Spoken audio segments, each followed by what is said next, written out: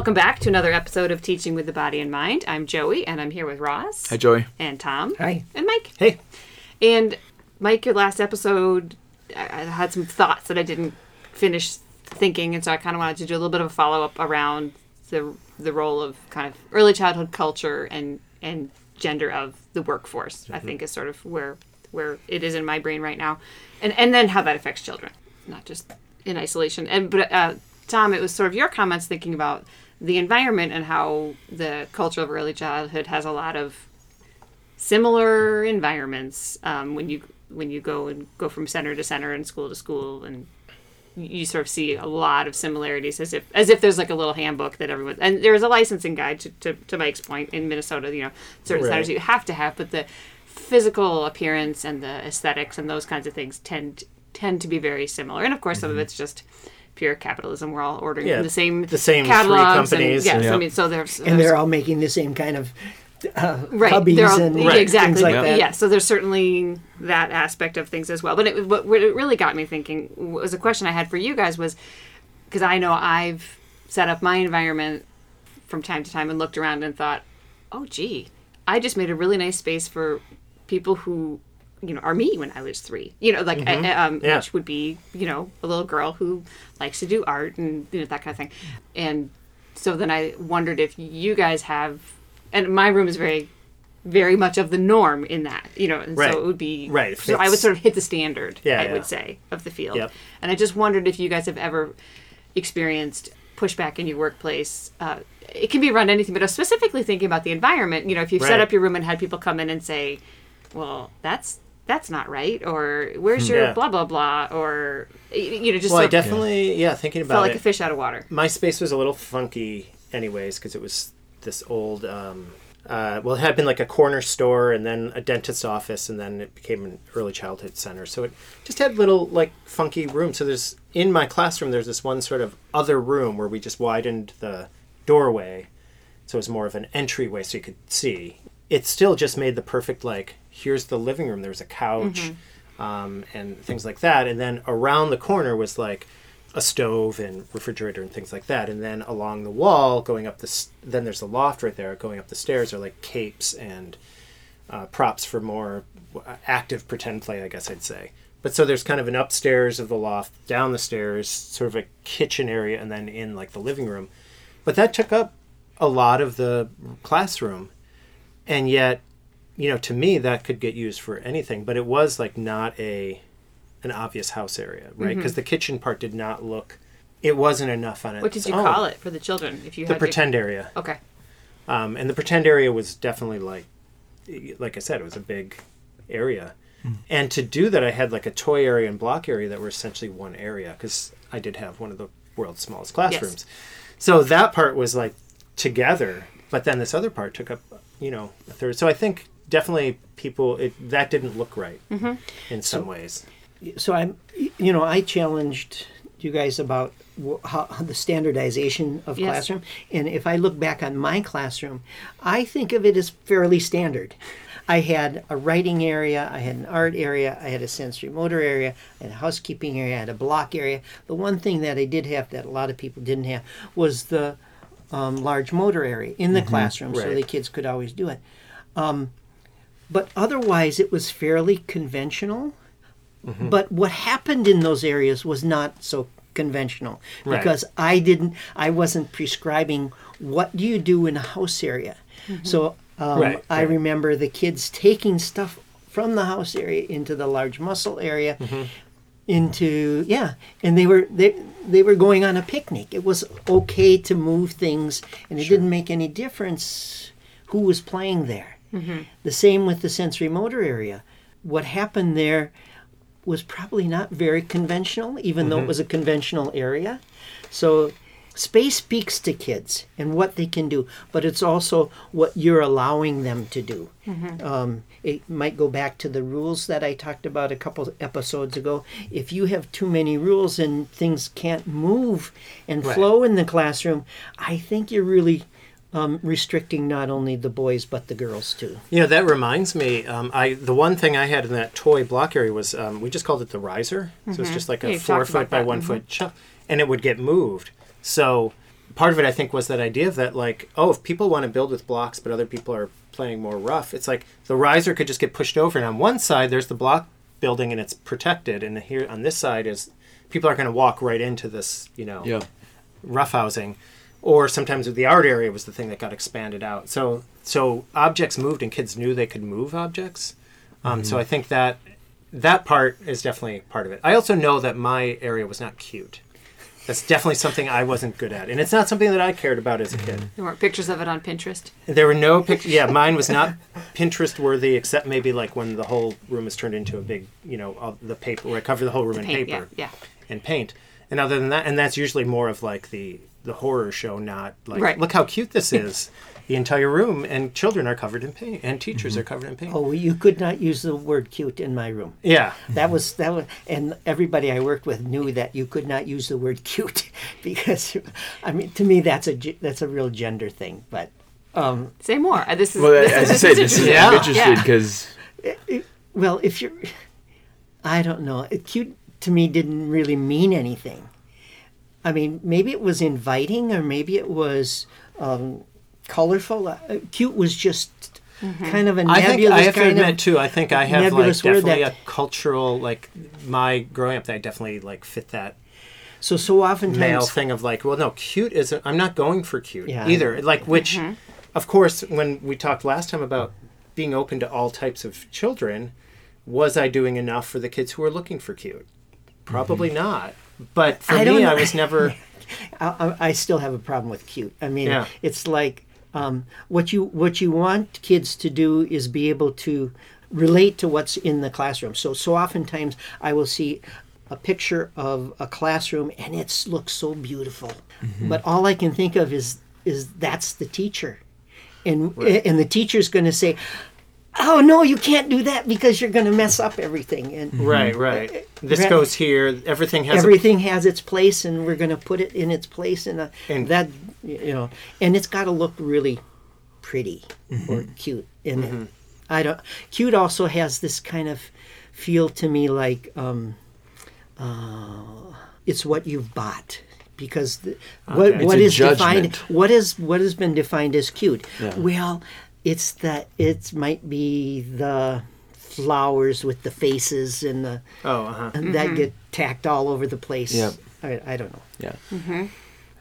Okay, I'm going to try to jump in and organize all of these thoughts that are happening at the same time. I think. You want some coffee with that help? Oh man, you don't want that. That'll be a whole other episode. I think looking at the idea as we're talking right now, I think it's interesting that of the three who've spoken, Joey, you've said you were aiming for cute, and then Mike and Tom have both said not cute. Well, I don't know that I'm aiming for cute, but I achieve cute without trying. Exactly. So, but I think it's just as we've talked to gender, as we've talked environments, it's just because they're very small. And I'll expand on that. You talk. But I think there's that for some, I think probably more for males, that there is this idea of it being a more feminine term. Mm-hmm. But I think the way that Tom, it sounds like you're talking about it's more of a superficial term, that there isn't substance to it. There's something that we're trying to look at the invitations that are being created by the environment. And I think that's where I'm kind of seeing this idea of, as they say in Reggio, with the environment being the third teacher, that you're wanting to create a space that reflects the children, that reflects the community you're part of, but it also creates the invitations to create. Because when we see those really amazing environments on Pinterest that do look aesthetically very pleasing, they're very calming or whatever, but there is that feeling of like, no, that's the parlor that you can just look, don't touch. Right. And the idea that when you set the rules of that can't go over here, well, now we're starting to limit what the children are trying to explore and trying to make sense out of. So if you're creating the environment with that third teacher mentality, it's the idea that this is going to support, and that the environment is needed. It shows that, I think from the adults, it shows that we care about you, the children who are here. Do you have things that are at adult level that children need step stools to get to, or do you have things at children's level? There's that idea. There's the idea that it's not about the environment. Going to school is about building relationships with people through the materials, or it's about gaining new information through the use of these materials. It's not So like your idea, using the riser, we're going to give you the spaces you need. So yeah, Mike, in your classroom, if you're only 2 people are building, well, we'll push this over here because these 4 want to wrestle. So we've got the space. Right. So I think there's those pieces. But the one thing that I was really kind of wrestling with was my creation of environments was the idea of trying to have it be inviting, but my reservation was it's not good enough, or I'm not doing it well enough. So I think that's where my teacher concern, or I wanted reinforcement, was the idea of like, is this okay? Is this good enough? Because it was and that's probably a whole nother episode about kind of our own kind of self-image and self-consciousness or kind of self-esteem as teachers and how we're doing our jobs. Who are you looking for validation from? From the children, from the teachers, from my co-teachers, from my administration, from the families. I needed, and that's, again, this is a whole nother thing about it being for who's this for. Yeah. But I think that there can be a lot of other teachers who are like, but I want it to look cute. I want it to look inviting. because I want people to go, that teacher, they know what they're doing. Now, did anyone call your room cute, or would you would have been okay with someone calling the room cute? And I think I know did. Tom wouldn't. Well, and I think I was aiming for that in some ways. I wanted the dramatic play area to look inviting and to be, in a sense, I think it would fall into that Pinterest kind of cute hashtag, because it looked like a little cozy home nook that you could go to. Having the idea of aesthetics and having it play into it being a very welcoming space, but I had it with the mindset more of that's men can have people say things are aesthetically pleasing, yes, not cute. But cute, it personally would have been fine with me. But what I was trying to have it feel like was that people walk in, and when you walk into, I think the way the children walk into a forest, where they're just like, wow. Look at all the cool things that could happen inside of here. Look at all the stories that are waiting, rather than it being like, oh, look at you did that and you got this, and like, because I wanted that at a surface level, and it's always been, I think, I want children to go in and have that, their sense of awe, their sense of joy, their sense of wonder, just those flames just fanned intensely, so they can be like, oh, but I can't wait to get back to this area and start building this, or I can't wait to start painting and creating. Right. And so I think that was always at the root of it, and I think that's now become more at a conscious level, that it's been the children walk in and go, wow, this is a space for me, and I get to kind of act out the stories, or I get to kind of try out the new information. And I think that idea, I just wanted to add this one point, maybe we come back to it not, but when you were talking last episode about book reading and how it sets the environment, how if we label the dramatic play area the home or the housekeeping, or that's the playhouse, well, now that's what it is. And it takes a lot more for children to go, yeah, but I'm playing firefighters, or as we've been building monster truck houses in our classroom out of the blocks. But if we call it the dramatic play, well, now it can be what you need it to be. So, I'm thinking about my sensory motor area. And I had somebody write me once, and he said, oh, can I come visit your classroom? This looks so cool. But all it was is duct tape and cardboard. So it really you could not say it looked cute in no uncertain terms. But it was intriguing. It was inviting for the kids to operate on. It was a provocation. It was a total provocation. In fact, I remember a mother telling me her 2.5-year-old was coming to school, and she was saying, "I wonder what's in the sensory table." I mean, this is higher order thinking. A place of wonder. A place of wonder, and it doesn't have to be cute. In fact, I would make. I had people who would take they would borrow my stuff, and they'd have to rearrange it and decorate it a little bit so it was acceptable. Well, for me, that drove me crazy. Yeah, I think of my pretend area and think about, like, I was good at like capes, having hoses that would be used for firefighters and things. And I think what I wasn't as successful in was of having I finally figured out how to do this, but having like dresses where the kids are like, oh, that's the princess dress, because we talk a lot about the rough and tumble play, and it's important to emphasize that, but it's also important to like, let the princesses be princesses, and let the princesses rough and tumble in their that princess too, dresses. that too. But also for the kids who don't want to, that they can be the princess and stand there and look like a princess, or that's important too. And so for me, it was finding like Costco essentially in November, like between Thanksgiving and Christmas, finding all the around dresses. Halloween. No, this one's more the Christmas. It was like things that kids would wear for formal. Because Halloween's the one. Halloween too, except those ones don't last as long. I have to say, I have I have a whole thing about other like dramatic play and dress up clothes, but that's so I'm getting gender and dramatic play is another topic, I think. Yeah. So let Joe, in our you've series. been really quiet, and you started this out. I know. So what are it's you? been What are you fascinating. thinking? I'm watching you, and it looks like your head is spinning. This word "cute" is really hooking in my brain because, in defense of myself, I think anyone who knows me probably wouldn't describe me as overly cute. However, I have a love of miniatures. Just, God, they make me happy. That's why you play with, or you work with miniature people. No. Like, and I think that and this is not about my teaching, but like it's because there's. Cute is the word, right? Yeah. So there are things like that I know. Tom's shaking his head, but it doesn't fully make sense when you know the rest of me. But anyway, so there are things in my room that are like the dollhouse, and I actually enjoy organizing it. Like, okay, this is who put the toilet in the bedroom. We're gonna move. So there's that. Yeah. There's that. So I'll own that a little bit. But the thing that's really fascinating me about Tom, you talking especially like, don't call me cute, don't call my room cute, which is fine. I actually don't think that if someone walked in my room and said it was cute, I would find it to be a great compliment because I agree that the word doesn't describe. It reminds me of good job or something. It doesn't describe much, right? It does.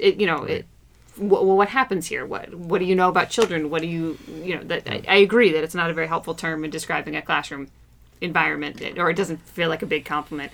But what I think is really interesting, just in hearing you talk about it, is where cute gets my hackles up is like, oh, you're a preschool teacher, that's cute.